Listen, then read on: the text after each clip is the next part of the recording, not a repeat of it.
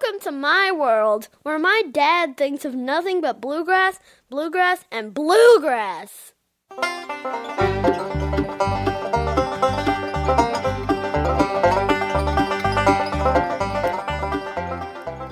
Welcome to Grass Talk Radio.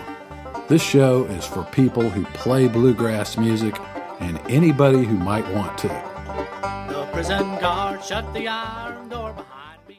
Howdy folks, howdy, and welcome back to Grass Talk Radio, the podcast for people who play bluegrass, and as I say in the little intro, and anybody who might want to.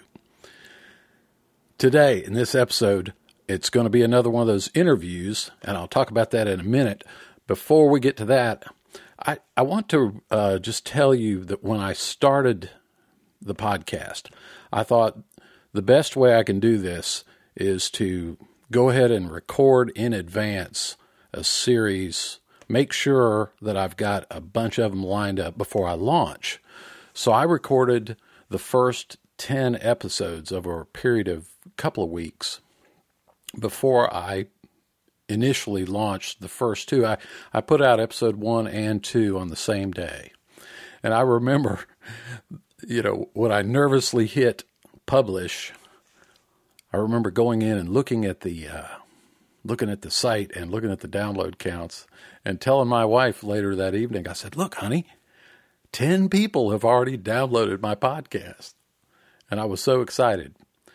And it's amazing because probably today, as I record this, the download count is going to top the 10,000 download mark. And to me, that's pretty amazing. When I think, as I said in the early episodes, this is a niche within a niche, it's really pretty amazing. So 10,000 downloads and counting, and I believe this is episode 40.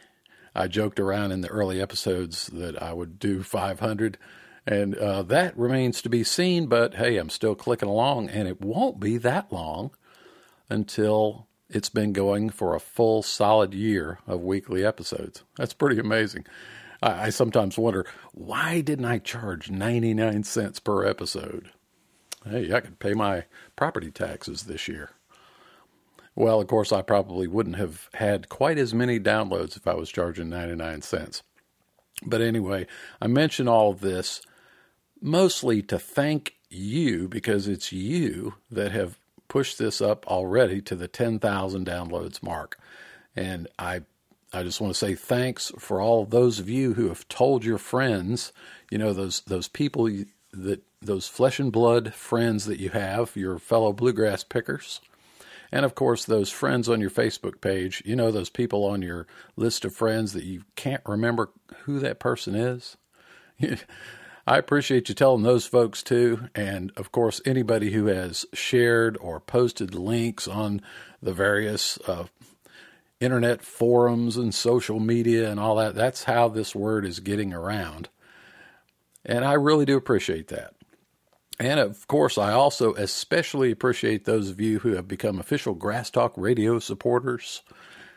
And the details of that are, of course, on the page, grasstalkradio.com. And, of course, any of you who may have purchased some of my video instructional materials or ebooks and that sort of thing, when you do that, I don't really know, why you did it. As I've joked around in the past, if you want to support the show, you could buy a banjo video or something, even though you might not play the banjo. But I don't specifically know.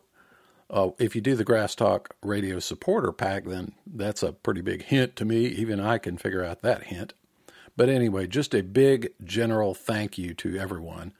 And let's press on to 20,000 downloads. Anyway, let's get into this episode. I'm bringing back the interview format. I told you I had some technical difficulties recently with Skype, so that kind of shut down some planned interviews. Well, I got this one done because my old buddy, Jeff Howald, that's Geoff Hohwald,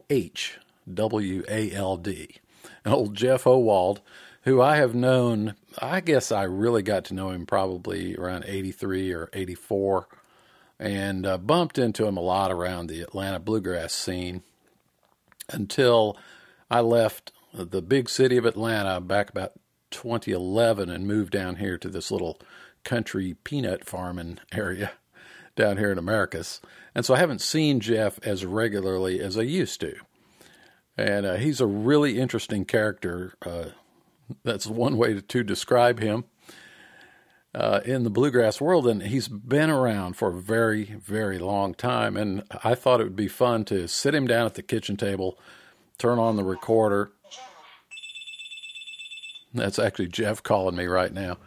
Hang on one second. Hey, Jeff, how's it going? Hey. Did you get my text about asking for the tune for the end Hold on for 1 second. Let me turn off this GPS. Did you get my message about asking for that tune we're going to put at the end of the podcast? All right. So what was your...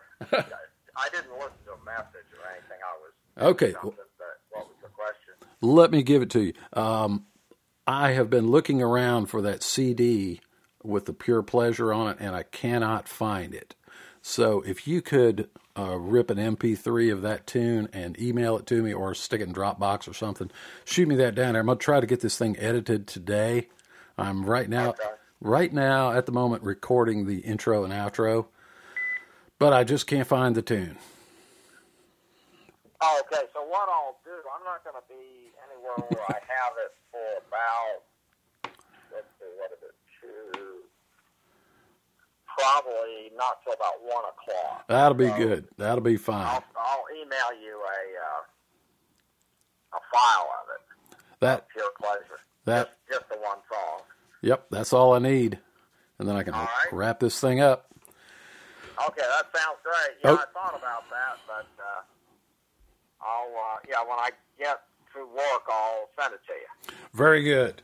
I'll be watching my email. I'll talk to you soon, Okay. Jeff. See you, man. So now let's get into this episode. An old buddy of mine, Jeff Howald, stopped by, and I asked him to sit down and talk a little bit about his backstory. Jeff is pretty well known as being the author of probably one of the top selling beginning banjo books of all time, called the Banjo Primer.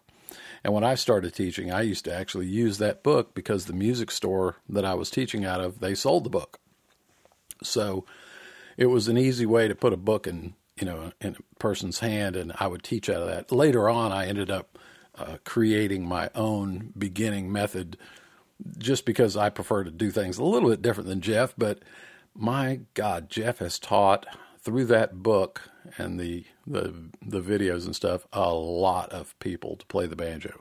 So let's just get right into it. Here we go with the interview with Jeff Howald.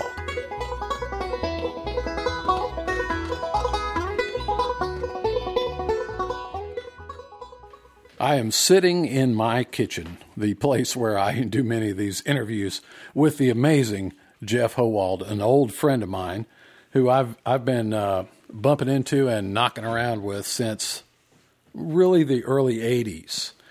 And he's a banjo guy. I call him the banjo god, jokingly, although I think there is some truth to that. I want to start this little interview with Jeff by reading you something from Banjo Newsletter, May 1982. And I'm back here in the classifieds. It says here, dealers, banjo teachers, festival merchants, exciting banjo instruction books with cassette tapes are available through Banjo Academy Publications. Write for information on these 5 fast-selling banjo instruction books. Banjo Academy, blah, blah, blah, Atlanta, Georgia, 30341.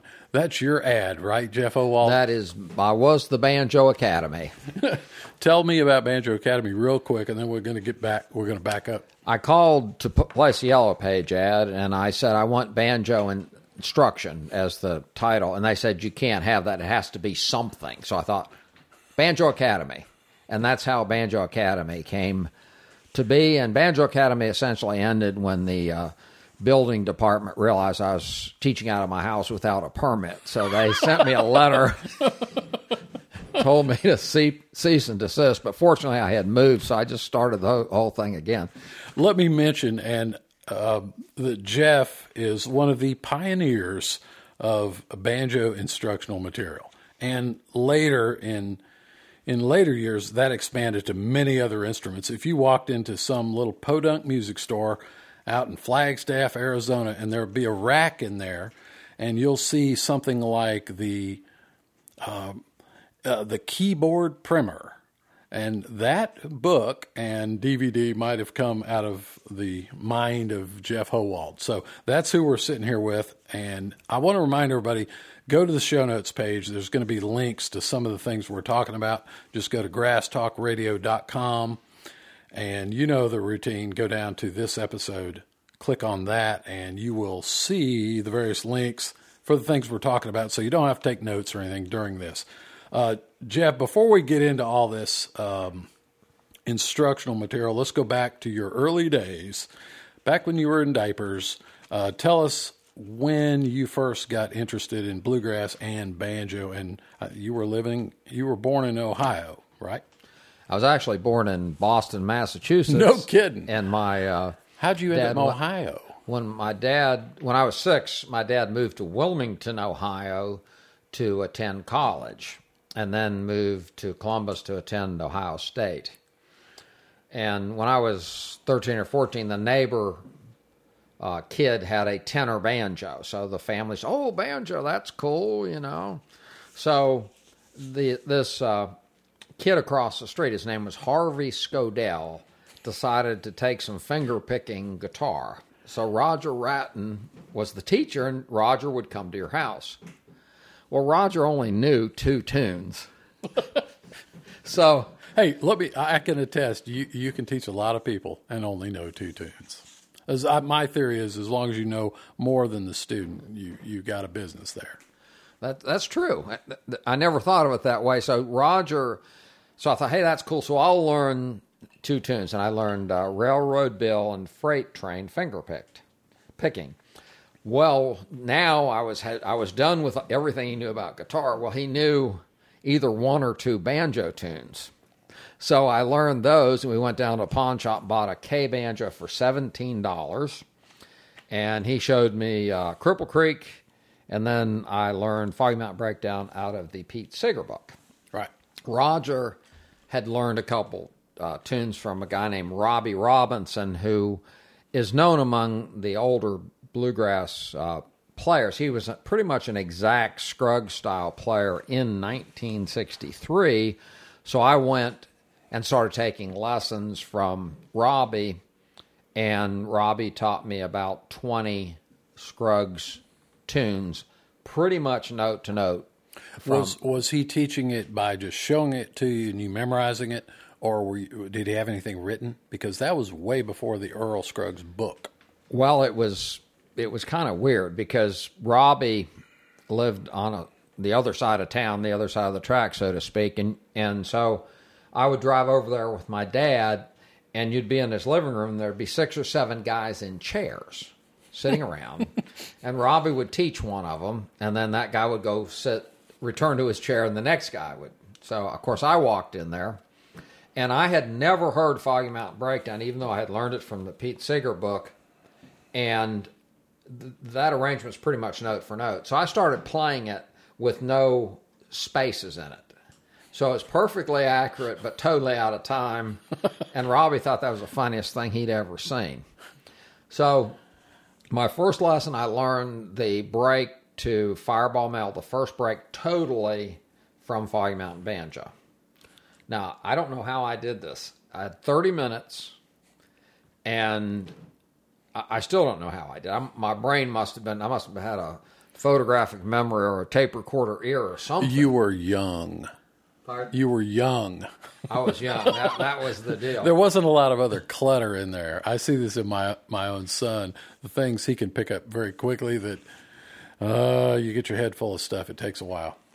So, long story short, I learned it. I walk across the porch, get in the back of my dad's car, and head home. No one else that ever took from him ever learned anything. because they would take their lesson and then they'd go sit and talk about various things. So that's how I got started, and I learned about 20 songs, and then Robbie moved out of town, and then I started taking lessons from a fellow named John Hickman. I've heard of John. Why don't you tell people who John Hickman is? I first learned of John Hickman from seeing him in some other banjo books. Probably the Melodic Banjo book by Tony Trischka, I think, had a little feature on him, but I remember him playing with Byron Berline and stuff like that. But tell me what John, you know of John lived in Columbus, Ohio, and then in around 1969 or 70, he actually moved to California and did get hooked up with Byron Berline and Dan Crary, right, in a group called Sundance, and was very known on the West Coast and had following within the United States, certain areas, and they also toured Europe and stuff. But he was a very precise, powerful banjo player. How did, while we're still in Ohio, while you're still in Ohio, were you seeing any bluegrass being played? I mean, did you see Bill Monroe, Jimmy Martin, Osborne Brothers? I mean, what was going on around Ohio at that time? What years would this have been? What are we? I started playing in '63, and I actually started playing when I was in college in the local nightclubs, and that would have started in about '65.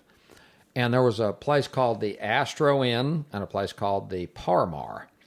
And every major person that you have ever thought of would come to the Parmar, which was a bar, probably a 3,000 square foot bar. And they had a stage with a railing. So you could sit within 2 feet of the musicians. And so we have Bill Monroe coming through there, the original Country Gentleman. And, of course, the Country Gentleman split up into the Seldom Scene, Dole Lawson, and Quicksilver. But, in fact, Dole wasn't even part of the original Country Gentleman. So it was John Duffy, Charlie Waller, and Eddie Adcock. Yeah. And then we have Ralph Stanley. And the dressing room, if you want to call it that, was on the other end of the bar. So when Bill Monroe got off stage, he would walk to the dressing room, or Ralph Stanley would walk there and walk right by you. And if you were brave enough and you yelled in the dress, "Hey, Bill, that was pretty good. Can I see your mandolin?" Sure. If he liked you, you sit in there for 20 minutes and talk to Bill Monroe or Ralph Stanley. Right. Or I can't think of anybody that didn't. Who else was around there? Were the Osborne Brothers playing around there? Or? The Osborne Brothers had lived in Dayton, Ohio, probably in the late 50s, early 60s. So I didn't have much contact with them. Yeah. But there was a festival at Frontier Ranch every year, and all the guys would come. Now, in 1969, you could go to Bean Blossom. You could go to Frontier Ranch and see every one of the original bands. Jimmy Martin. It was pretty unreal. Yeah. At that time, were you performing?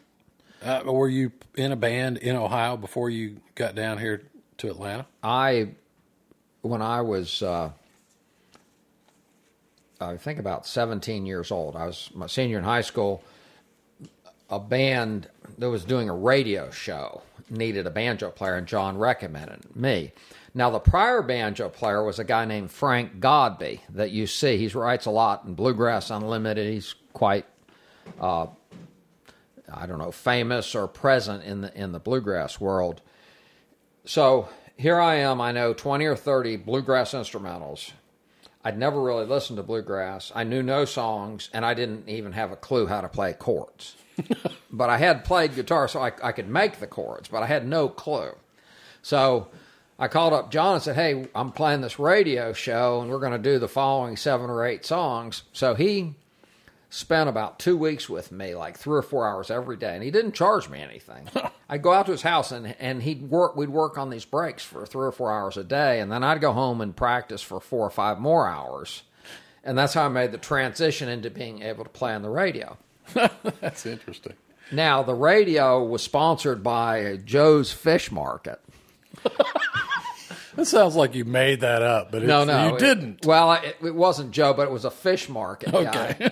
And I think it cost like $25 a week. So Joe didn't want to spend $25, so we got 2 sponsors for $12.50 each. And then eventually the sponsors didn't sponsor it, so then the band had to chip in. So I would have to pay $5 to be on the radio for each show. Pay to play. Pay to play, yes. That's funny. Now, how did you end up down in Atlanta? I first bumped into you probably, I'm not positive when exactly. I know that I really got to know you well about 1984 because I had opened a little printing company. And I knew you were around. I mean, I had bumped into you prior to that. I joined Cedar Hill, I think in '84, and you were playing in a band called Greater Atlanta Bluegrass Band at that roughly at the same time. And I knew who you were, but I don't think I'd ever talked to you. I'm sitting there in my little print shop and had just opened the doors. And almost the first person that walked in my door was you. And you had under your arm one of your banjo books and wanted a price, wanted to know how much I could print these books for. I'm holding up the banjo, my original copy of I see that, yeah. Banjo Songs, Volume 1, with the cassette tape in the back. And anyway, I quoted you some price, and it was too high for your liking, and I didn't end up printing them. But we got to, at that point, I started talking to you more. And by I think it was also in '84 when the Southeastern Bluegrass Association got cranked up. I think so, yeah. And you were on the newsletter staff, as was I, and I was printing the newsletter at that time, and we got to hanging around. There is a picture in the very first issue of the SEBA Breakdown of you doing paste up or something on the early issue or something. I don't know. But we started hanging around doing the SEBA thing. And I was bumping into you. I was playing with Cedar Hill, and you were running around with Greater Atlanta. You were basically our competition. Cedar Hill or you guys were the two duking it out for most of the in-town gigs and stuff. So that's when I first ran into you. But I know you got to Atlanta before then. So tell me about how you came to Atlanta and what you were doing before I knew you. So in the late 70s. Okay, so when I got out of college in 1969, I pretty much quit playing the banjo and worked for a real estate company, and then I started selling encyclopedias, which I didn't particularly care. It's somewhat stressful. Where were you selling encyclopedias? Where was it? West Virginia. I remember you telling me. And I wasn't playing. I wasn't playing at that time. So how were sales up there, by the way? Were you pretty successful? Were you like a door-to-door salesman? Well, we worked off leads. And see, somebody filled in a little coupon in the back of a magazine and sent it in. I'm interested in your encyclopedia. Well, I'm interested in getting the free gift, which was a medical. What was the free gift? A medical book, like medical guide. If you cut yourself, what do you do? What ointment do you use? And that's, of course, free if you go through the presentation. Well, we had to deliver it, but all we delivered was actually a certificate that they could send in. And now, one thing, if you're out in the middle of West Virginia on the top of a mountain and I come to sell encyclopedias, you can't say, oh, well, we'll just go to the local library. So so the sales were actually really good if people could afford it, which at the time I think you could pay $15 a month and get these books. Yeah. So then I had a friend who I'd worked with, because when I got out of college, I worked for a real estate company that developed apartments around the eastern United States, Atlanta being one of them. And a guy came who did market research, and I worked for him. He then left the company, moved to Atlanta, and then called me and said, hey, would you like to do market research in Atlanta? And I said, hey, that sounds pretty cool. So I moved to Atlanta. We did it for about a year, and then the company quit being successful. And during that time, I'd gone to a music store to buy a string for my banjo. Buy a string. One string. And the guy got to talking to me. Well, when you sell encyclopedias, you're a pretty good salesman. So he recognized, hey, this guy could probably sell musical stuff. So, what do you remember what music store that was? Fiducive Music. I don't remember that. Long gone. So I ended up, he said, man, he called me up and said, hey, we have a 9-year-old kid that wants to learn to play the banjo. Can you teach him? And I thought, okay. So my cut was $3. Right, $6 a half hour, that kind of thing. Yeah. Something like that. So I got $3. So I would get up every Saturday morning, go over and teach this kid for half an hour for $3. And that was my entry into the music. That is very much how I got started into teaching. I walked into a music store in Jonesboro, Georgia. Old guy named Sarge ran it. And Sarge said, hey, you play the banjo, don't you? And I said, yeah. He said, I got a couple people want to take banjo lessons. Are you interested in teaching? I was like, well, yeah, I guess. And he set me up, gave me a room, $6 a half hour. I got $3. And I swear, the first person that came in the door could play better than me. And I was like, I didn't know what to do with this guy. It was a kid, but he was like twice as fast as me. And I was so confused, but I got into it the same way, just being roped in by old Sarge. Yeah, well, actually, my teaching started in Columbus, Ohio, because my dad, who was a very brilliant person but not very good at making money, he used to cut my hair. Hey, that sounds like me.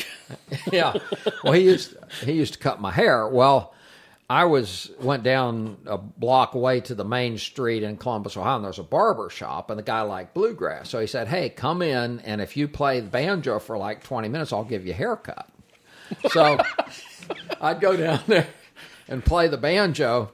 Then there was a music store next door. Well, they had a banjo they're trying to sell in the store, and this girl needed to, she wanted to take banjo lessons, but she wanted to take banjo lessons before she bought the banjo. So I taught her, and it was about a block from my house, so I could walk down there. So they're asking me. Now, if somebody had done what I did to this store in later life, I would have probably shot them, but I was so naive. So the mother and the daughter said, oh, that banjo that they have, is that any good? And it was an RB100. Oh, that's a piece of junk. You know what I'm saying? That's no good. Let me show you a real good banjo. So I went out to Steve Ryan. The Steve Ryan Tone Ring? Oh, yeah. Steve Ryan Tone Ring in Columbus. Well, he was building banjos. He actually repaired copiers, but his tone ring was the first. Repaired copiers, like photocopiers. Yeah. Oh, okay. He was the first guy to do tone rings. In fact, Bill Sullivan used to sell his tone rings. Well, didn't he make tone rings for Stumac at times, too? I believe he did, and he made some tone rings for Vega. Yeah. So I went out to his house and got a banjo and brought it into the music store in the lesson and sold the banjo to the student. Well, about 3 or 4 weeks later, the manager of the store said, did you sell that girl a banjo? And I said, yeah.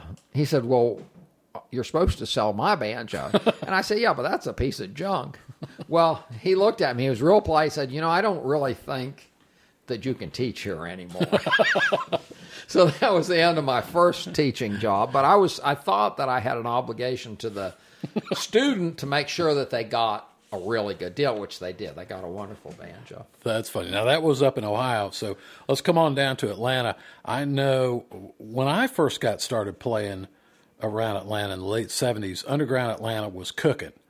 And I was a little young to get into those places early on, but I did play there. In fact, I played there with Pony Express for the party. I think WQXI Radio had a big bash when they closed the original Underground. They shut her down. I think it's probably in 78. I don't know for sure. Yeah. And I think there was only one club left standing at that time. And it was, but I can say I played at the old Underground But if you go back to those places like Muhlenbrink's and Piano Reds and stuff, you were hanging around down there when you first there came was to a town. club called P.J. Kenny's. And I would go down there. I just moved to Atlanta. And incidentally, I moved to Atlanta July 4th, 1996. On that very day, that's when 96? 1996? 1976. 76. I'm sorry. Okay, yeah. I'm getting old here. Yeah, no. Okay. But it was that very day that we pulled up with the truck and started to unload. It was July 1976. Yeah, okay. 1976. So I used to go down to Underground, and there was a guy named Alan Joyner who was just, Yeah, I know Al. if anybody from Atlanta's ever seen this guy, he was out of his mind. And he was so entertaining because he would say just about anything. And there was a banjo player that played with him called Skid Row, who was beyond fast. I mean, he was the fastest banjo player that I've ever seen. Yeah. And the name of the band was Bear Creek. I remember that. Well, Bear Creek eventually got fired because they wouldn't, they'd take like an hour and a half break. They weren't business people. They were extraordinarily talented. So Alan Joyner Denny Rush called me. He was the lead guy. And they wanted to do a new band. And they went through all the banjo players in Atlanta. Of course, I was the latest guy to come. And I was kind of like the last choice. Bottom of the barrel. So we went down there and played, and then Alan Joyner came back, and we became Bear Creek again. And so Skid Row, Ted Bilodeau, his name, after I'd been playing down there about 6 weeks, he says, "Hey, can I have my job back?" And I thought, that's kind of a weird request. You want your job back? What does that mean? So Skid had helped me a lot, so I said, you know what? Okay, I'll quit playing, and then you can be the banjo player again. Well, the one thing that I was doing that was helping the band a lot as I was keeping them in structure. So after 15 minutes of break, okay, let's get back on. Well, once again, they go back to the hour and a half breaks, and within about 3 weeks, they ended up getting fired. And of course, and Bert Casey, my partner's band, played down there then. What was the name of their band at that time? Home Remedy? Blue Moon. Blue Moon. Was he in Home Remedy, too? Yes. Yeah. Skid Row, I remember him when I was just really coming into this in 1980. Pony Express got a gig playing at a joint in Marietta, Georgia called Gus Fletcher's. We were playing 6 nights a week. We played from 6 to 9, and Rosebud, which is Buck Peacock and those guys, they played from 9 to midnight. And Skid Row was their banjo player at that time. And the last time I saw him, and it's been a long time ago, when I was in Cedar Hill, we were playing out at Six Flags for some sort of event. I'm talking, this is 20 years ago. And he was in the Wild West show. Gunslinger, doing this act where they pretend to shoot each other off the balcony of the...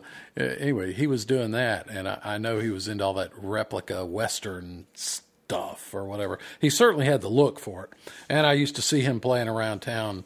He played in Bill Turpin's band called Real People and some of those country bands and stuff. Move along to the days of Greater Atlanta. Tell us about Greater Atlanta Bluegrass Band. Okay, so I was working at a place called the Music Mart, and very quickly what happened was I was promoted from the acoustic manager to the sales manager, and so we didn't really have anyone that knew how to sell particularly banjos, and we're starting to do a lot of banjo selling. So I had talked years prior with a guy named Jack Spence, who was the man who became the manager of Rhythm City. And one day he was very frustrated, and he called me and said, "Hey, do you have any job openings at the Music Mart?" So when I was asked to see if I could find someone, I called Jack. I said, "Jack, would you be interested?" And he said, and I said, "Because you asked me, if we had any openings." And he said, "That was 7 years ago that I made that comment." So I anyway, we negotiated. He ended up working there, and he played the bass. And just to kind of make him feel welcome, or just because we had a lot in common, I decided, hey, we'll play. I'll start playing the banjo more. And then Bob Nyes and Buck Peacock showed up, and we formed this band, the Greater Atlanta Bluegrass Band. Yeah. And then Jack quit after. Oh, and there's a funny story here. So Jack says, I don't think I want to play anymore. And this was after like 6 or 8 weeks. And he was playing bass. Yeah, he was playing bass. So he's thinking that, after about a week or two, we'd be calling him, please come back. Please, Jack, would you please play with us? We can't play. We're going to have to quit if you don't come back. Well, what happened, Bob Nyes, who plays mandolin, was looking at the back of an album and noticed Emory Gordy Jr. lived in Dallas, Georgia, or was from Dallas, Georgia. And I don't know why he did this, but he called information and got a hold of Emory's mother and talked to Emory.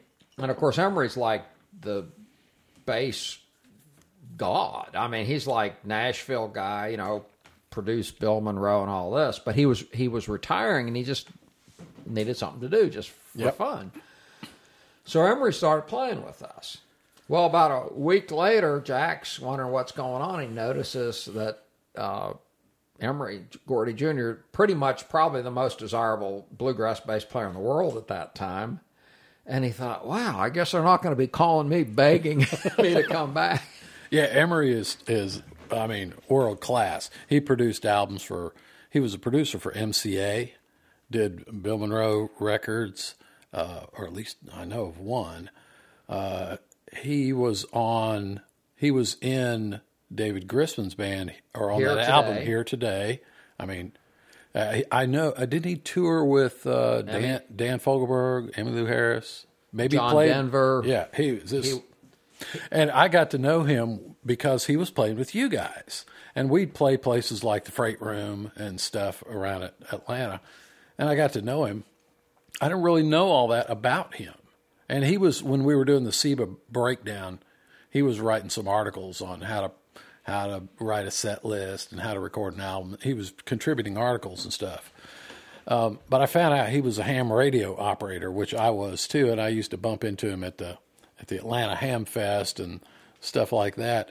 And he was telling me one time that because he knew I knew Morse code and he knew Morse code, he said when we were doing these sessions in Nashville, there were a couple of guys that all knew Morse code, and they would talk to each other by playing Morse code on their instrument back and forth, like making comments about who they were playing with and stuff like that. But last time I saw Emory, he was up at Raccoon Creek cooking hamburgers at the Raccoon Creek Bluegrass Festival, because I think he's neighbors with He's actually those folks. Ricky Rakestraw's cousin. Oh, is he? So he's cousins? related. Yeah. Now, one day, the Greater Atlanta Bluegrass got a job, and I was late for it, and it was in a shelter, a small picnic-type shelter at the local mental institution. But I don't know why. Perfect. Yeah, I was scared they might just keep me over there. But so Emory brought Patty Loveless. Now, I didn't know who Patty Loveless was at the time. And so he got her to sing Mule Skinner Blues in a picnic shelter. So it's about 4 people in there, and she's just doing Mule Skinner Blues, and it was unbelievable. Yeah, she has. Just this past summer, I went up to Raccoon Creek to the festival, and I posted a little link or a little something on my Twitter. Hey, I'm going to Raccoon Creek, and Buddy Ashmore and I rode up there, and I think she popped in. They got up and played toward the end of the show. We were already long gone, though, by then. Let's move ahead. Okay. Once again, I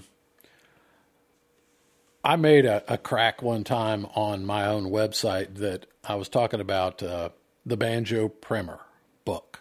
And I said that banjo book has been rolled up and used to swat and chase many a man out of the house. And you are responsible for one of the best-selling banjo instruction books of all time, the Banjo Primer book. I'm not saying it's any good. I'm just saying you've sold a lot of them. Tell me about how that whole thing got started. Well, one characteristic that I have is if somebody's talking about something, I will always make suggestions about how they could better improve. Yes, I do the same thing. And what's interesting about it is most of the time it's something I know nothing about. So the advice is totally worthless. It's kind of like, in that movie, I can see dead people or something. I just think I have this thing. So I was at a trade show. As a matter of fact, Mel Bay was there. And I sat at a table with Mel Bay, and Mel Bay at that time was older, and all he did was tell jokes. But that's just an aside. So I was talking to one of the distributors, and I said, you know what? Somebody should write a banjo book. And I described how it would go because I think it'd sell real well. And he looked at me and says, why don't you write it?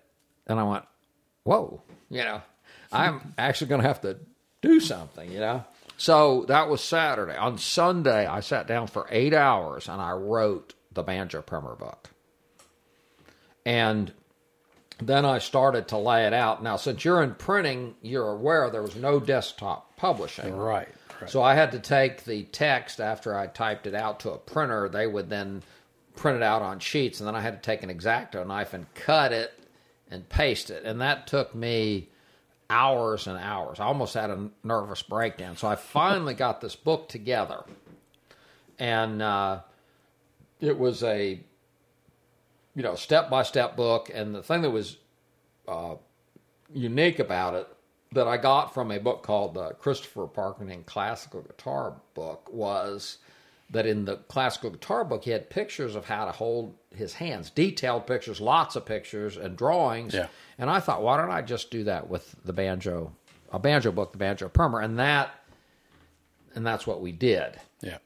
And that book has sold that book has sold about 200,000 copies, and it's in its 5th revision. So now, and honestly, I think the book is almost perfect as far as what it's supposed to do. But it's taken almost 40 years to accomplish that. I don't recall if that was the book you had under your arm when you came to visit me looking for prices, but back in those days it was spiral bound or GBC bound with a cassette. It probably was right? one of the Banjo Songs books, which there were 3 of those. Probably was, yeah. Okay, so you had this Banjo Primer. When did it start? When did it turn into video? Because I got involved with you. I wrote my first mandolin book called Mandolin Masterclass in 2005 and was peddling that on the internet. And we got to talking about that because you had a lot of music stores that you could possibly distribute it to. And I eventually got involved with you filming mandolin videos and later went to work for you doing editing and stuff. But you already had produced video cassettes of how to play the guitar, how to play the banjo and stuff. Tell me about how that got started, because that was very early. There was no YouTube back when you guys were doing that.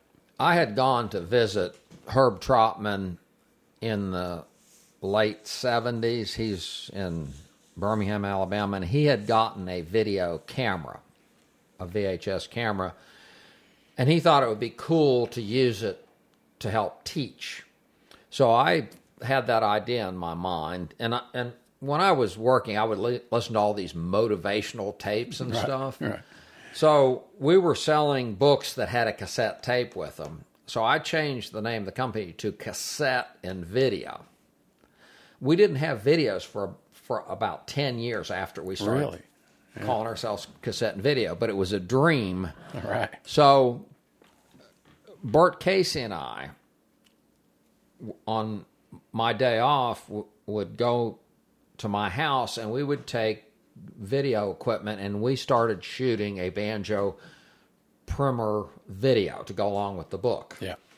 And we would invariably, we'd start at 9 in the morning, and like at 9:15 we'd find out we were missing a certain connector. Right. So most of the time what we're doing is running around finding connectors. Of course, all our equipment came from pawn shops, so you can imagine. And there's a thing on the old recorders where if you put it on pause, that you have a certain amount of time, it may be 30 seconds or a minute, where if you then turn it back on, you get a really clean transition. It looks very professional. However, if you miss that time, then you get all this, it looks like fireworks, squiggly. Yeah, I guess. So we were trying to, get it done. And during the process of all this, we figured out how to show everything we wanted to show. So if we wanted to show, the thumbnail, or how to put the pick on, we noticed in some cases you'd need the camera to be above you looking down. Right. So we would go get a step ladder and, Right. And then I remember seeing in the earliest videos, you had the bouncing ball that followed the notes, and it was, I could see that it was a ballpoint pen. Was Bert, I think Bert was actually holding the pen, wasn't he, and moving it along as you played or something. Yeah, so that's what we did. So we called it hillbilly split screen because, and you can still, I think we've upgraded everything, but even 4 or 5 years ago, you could look at the acoustic guitar primer book and it had a pen on it. Right. So long story short, we had these music stores, so I'm in the store and there's a guy who's a videographer and he's just talking about it, and I kind of overheard him. I said, "Oh, do you shoot videos?" "Oh, yeah, I do." Now, this guy's name is Mill Cannon. He later started doing a lot of Coke commercials, so he was very talented, but we got him, when he was just starting. So I pulled out the Banjo Primer book, and I said, "Could you shoot a video of this?" "No problem." You always got to be careful when somebody says, "No problem." Get your wallet out. Particularly if your roof's leaking, because there probably will be a problem when they get done fixing it. So he was working with a video studio. And so I cut a deal with him where he would shoot the banjo video in exchange, I think, for 2 guitars. And so he could get a good rate. We'd show up at 2 in the morning and work till 6. Yeah. And I'm not good at night, so I'd have to wake up at 2 in the morning and go down there. So we eventually got it done, and in the middle of it, his video camera was stolen, so he had to go borrow one. It was just a mess. So all of a sudden, we had a video. Then we cut a deal with the studio for them to cut the acoustic guitar primer video in exchange for a drum set and a guitar. Okay. We have sold close to 1 million of those. Yeah. Which is unbelievable. And some of the original footage is still being used. Yeah, I remember when I was doing editing and stuff for you guys, looking at some of that stuff, it was still, some of the products still had some of that original stuff in it. It's pretty amazing, really, though, that how far things have come today. Really, almost anyone with their iPhone can shoot a pretty high quality video, and it's not technically difficult to edit and add text and do all these things that were extremely difficult that no one knew how to do back then. And I think now, I'm sure you have felt, the market is pretty flooded with, back in the day, for you to pour all the time into doing let's say, how to play the guitar video, it's sort of assumed that you probably knew how to play the guitar. Today, you don't actually have to know how to do anything, and it's real easy to plaster stuff all over the internet. I know that when I did my first mandolin video just sort of as a test in the basement, and this was in the spring of 2007, and YouTube had just come out in 2006. And I think I have yet to be disproved on this, that I put the first mandolin video lesson ever up on YouTube.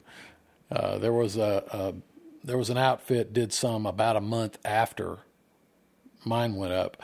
They are crude and they're funny, but you saw that video. Yeah. And that led to basically being invited to, create some mandolin video material for you guys. And later I did some banjo stuff too. But it's been a fun ride. I wonder where it's going next, like the holographic, have Jeff Howald in your living room in a holographic representation to teach you how to play the 2-3 slide or something.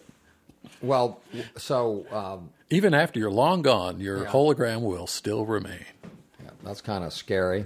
Hey, go ahead. I was going to tell you, we used to have our pictures on the books on the front cover, but we took them off because what happens is you do a clinic and people are looking at a 40-year-old picture, and in walks this old man, and so we decided we weren't going to do that anymore. Yeah, I was around in those days when you were redoing the covers and taking the pictures off. Yeah. I made the mistake of putting my pictures on some. So just very quickly, what happened very, very early on, we wanted to teach songs, which we could do to a certain degree because bluegrass does a lot of public domain songs, which you're allowed to use. Yeah. But when we started expanding to other instruments, we couldn't get permission to use the song.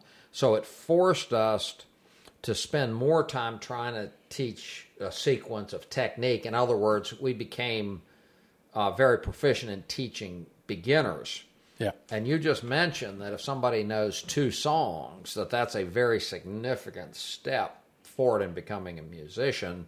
So that's kind of what, by total accident, that's what we focused on.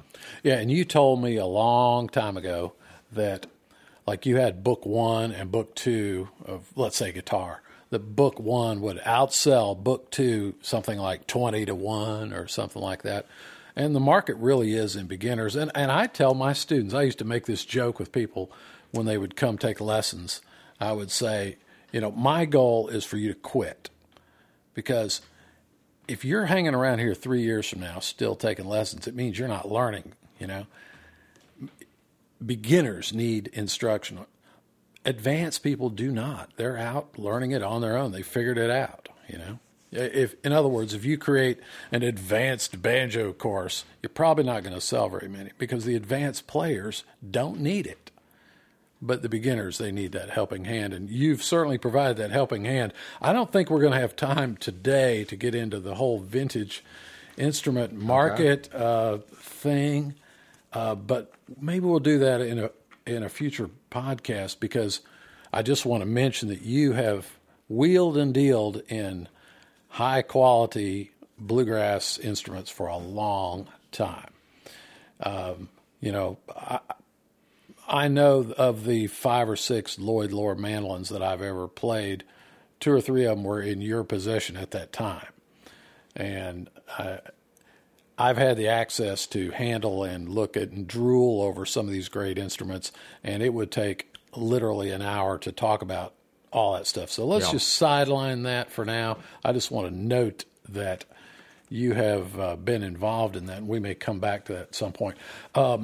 Before we wrap it up here, tell me what you're doing these days.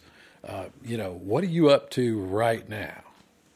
Well, about 10 years ago, I decided, and it's kind of funny, you really have to laugh at yourself here, but I decided that I was going to give a gift to the world of all my knowledge. and since we had a video studio about 5 feet from my office, it's a small video studio, but it's very efficient, I could get up and for virtually almost no money produce content. So I started writing some content and discovered very quickly that I had tremendous gaps in my knowledge. There was really no gift going to be given because I didn't know, I just didn't know what I was doing. So I started teaching a few private lessons. I did some clinics with Curtis Jones. I started teaching at John C. Campbell Folk School, which is week-long classes. This was in about year 2001. And also started teaching up in Dahlonega with a program called Pick and Bow, where we 1 hour a week you'd show kids how to play. And the purpose of all this was to gain knowledge about what people wanted and also to be able to actually come up with materials. So in the last 10 years, I've spent close to 4,000 hours creating material.